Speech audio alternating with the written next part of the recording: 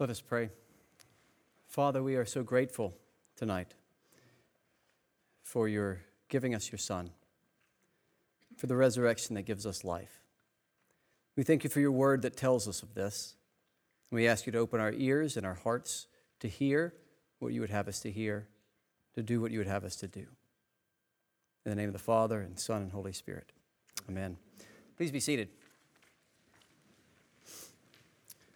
Our readings, as well as our music and our liturgy tonight, have been far more eloquent than I could possibly be in giving the story of the resurrection.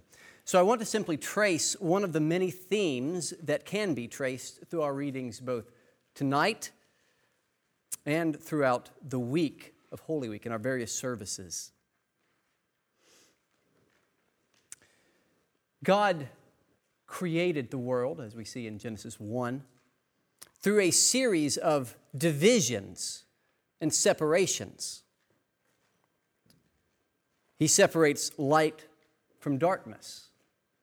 He separates the earth from the heavens. He separates dry land from waters. In the creating of man, we see a clear distinction between body and spirit. And then in the end, he separates man from woman. God regularly throughout the first chapters divides, but then he unites. What he divides, he brings back together. Light and darkness to make one day. Earth and heavens to make what we would now call one universe. The dry land and the water make one earth. Body and spirit make one human being. And he brings man and woman together again and unites them as one flesh. He divides and then he unites. And all of these divisions were held together in perfect unity in God. He was that unity that held them together. For this reflects what he himself is, the perfect unity of Father, Son, and Holy Spirit. Perfect division and perfect unity. But then came the fall and our sin and our rejection of God and his commandment and our desire to do things our own way. And our experience of this unity was shattered. And we began to exist in the fragmentation that we still feel to this day. We feel the struggle, even the war that takes place between my own body and my soul. Our relationships are strained and shattered. And there is the awful separation between man and God. We are scattered and in conflict in our various parts. This is exemplified from the very beginning. In the chapters after the fall, verses Genesis 3 through 11, what we find is fragmentation and scattering. We find the division between soul and body in the very beginning in the need to cover our bodies in shame, trying to somehow unite the inner feeling we have in ourselves with the outer shame that we feel now in our bodies. There is the broken relationship between man and God in God's refusal to accept Cain's sacrifice and offering, and then the brokenness of relationships as Cain kills his brother. We find it in the people exalting themselves against God at the Tower of Babel, resulting again in a division that God makes. He again divides. He divides languages, but he does not bring again together in unity. And the people scatter throughout the earth. But then he chooses Abraham, through whom he promises to bring blessing to all nations. And he begins the long process of gathering that which is scattered. It is a long process in part because God grows things slowly. He works slowly. And it is long in part because mankind constantly fights against his work towards unity. God insists that the unity will be restored only through Him and only in His way. Yet we have insisted that we know better what this restored unity is to look like and how it is to be achieved. And so we wind up with the awful picture of those who do what is right in their own eyes in the book of Judges, and the horror that book holds. And so we find that the kingdom, once it is established, cannot exist more than 3 generations before it itself is divided. And eventually, we find the diaspora of God's people, the diaspora of the northern kingdom, the exile of the southern kingdom. The people constantly saying, we know better how things are to be done. Yet, through all of this, even in the darkest times, we have the promises that we read tonight in Ezekiel, in Isaiah, and Zephaniah, saying, I will gather that which is scattered. I will unite things in my servant. I will make things new. And He does so in the most unexpected and surprising way. He begins by sending the Son to live on earth as the perfect unity of God and man. That which we have lost, we now find on earth, walking among us, exemplifying for us the unity that we have longed for. But a mere example was not enough to save a fractured and fragmented world. In fact, that unity was even resented, and we resent it to this day. It wasn't not enough to simply give us an example. And so He gave His body to be broken. And His body was broken for us on the cross. This whole and perfect one, taking upon Himself the sin and judgment of a broken world.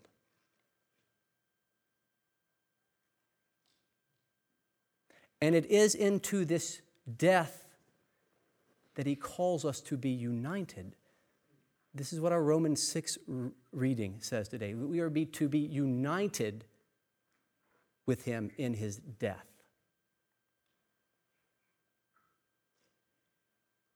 For only through this death comes wholeness. And God will have it no other way.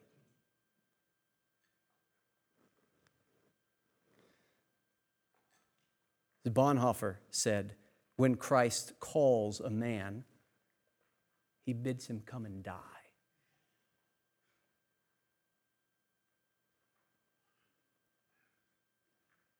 We do not come to Christ asking for Him to add a few good things to our life and maybe to remove a few bad things. But we ask Him to sweep up the fragments of our own natural selves and to hang them all on the cross. Those things we trust or cling to in ourselves, they must die. Our own wisdom, our intellect, our experiences, they must go to the cross. The strength that we pride ourselves in must die at the cross.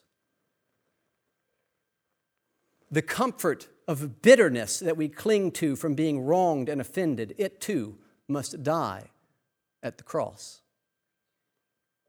Our wealth, our position, our talent, all that is scattered and fragmented must go and die at the cross. And it will not do to grasp a few fragments to keep as a comfort or as a keepsake. It must all go.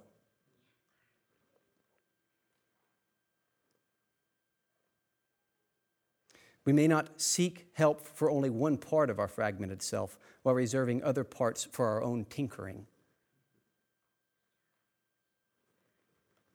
Lewis says this, Christ says, "Give me all. I don't want so much of your time or so much of your money or just so much of your work. I want you. I have not come to torment your natural self, but to kill it. No half measures are any good. I don't want to cut off a branch here and a branch there. I want to have the whole tree down. I don't want to drill the tooth or cap it or crown it, but to have it out.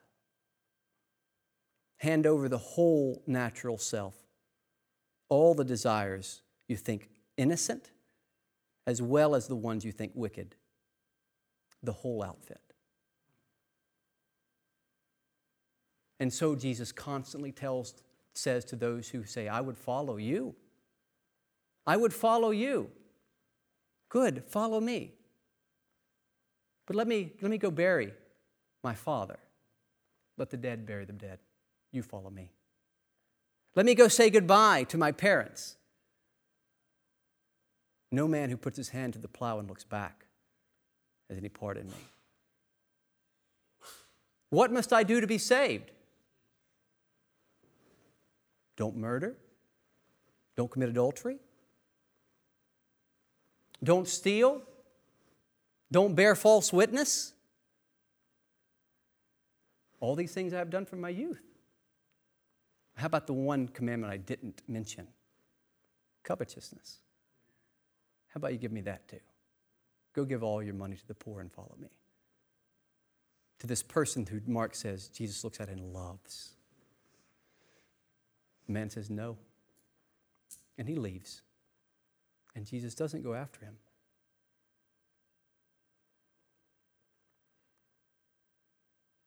If you will follow me, you must take up your cross. You must die, all of you. You must be united with me in death. Give up your whole self to me as I gave myself for you. If this seems hard, it's because it is.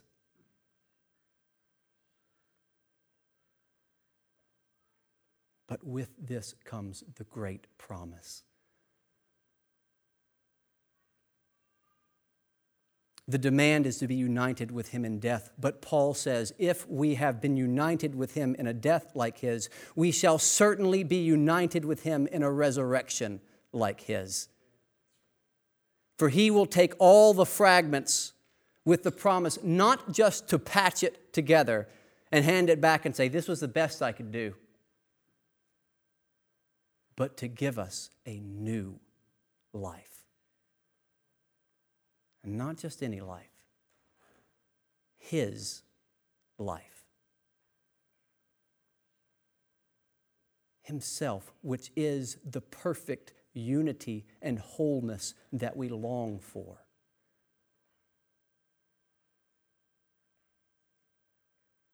We may not see it all now, but as he was resurrected, so shall we be as we follow him to the cross. And there will come a time when we are raised to newness of life in him, with him, in his perfect unity, all things once again restored. It is no accident, as we saw on Good Friday, that the last great temptation of Jesus takes place in the garden. Once again, all the principal characters of the world, God, perfect man, Satan, fallen man, are all once again at the garden when Christ is tempted. The second Adam is tempted once again, and he wins. And it is no accident that John says that he was placed in a tomb, a new tomb in a garden. Going back to the scene of the crime, the first death, the garden, and saying, I will make all things new.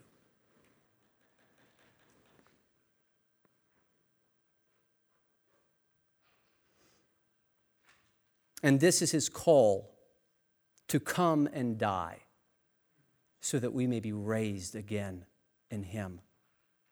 The fullness and wholeness and unity that we long for to be restored in him, in the wholeness of his life. And brothers and sisters, this is a thing well worth celebrating.